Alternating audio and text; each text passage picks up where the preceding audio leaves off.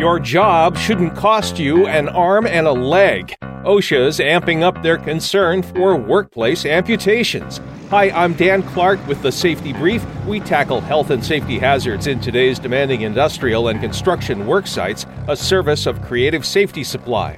OSHA in August updated its National Emphasis Program for Workplace Amputations. The program was started in 2006, but some industries have had an amputation rate that's over twice that of all private industry.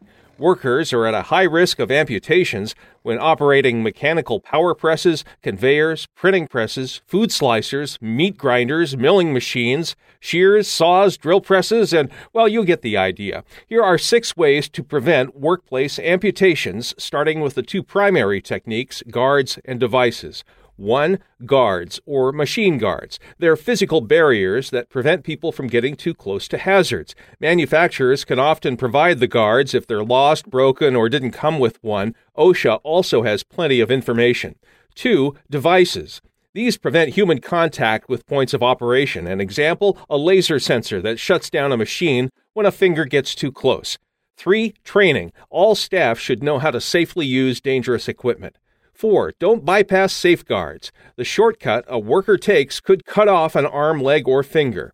5. Don't allow workers under 18 to use the machines that bite. 6. Lockout tagout.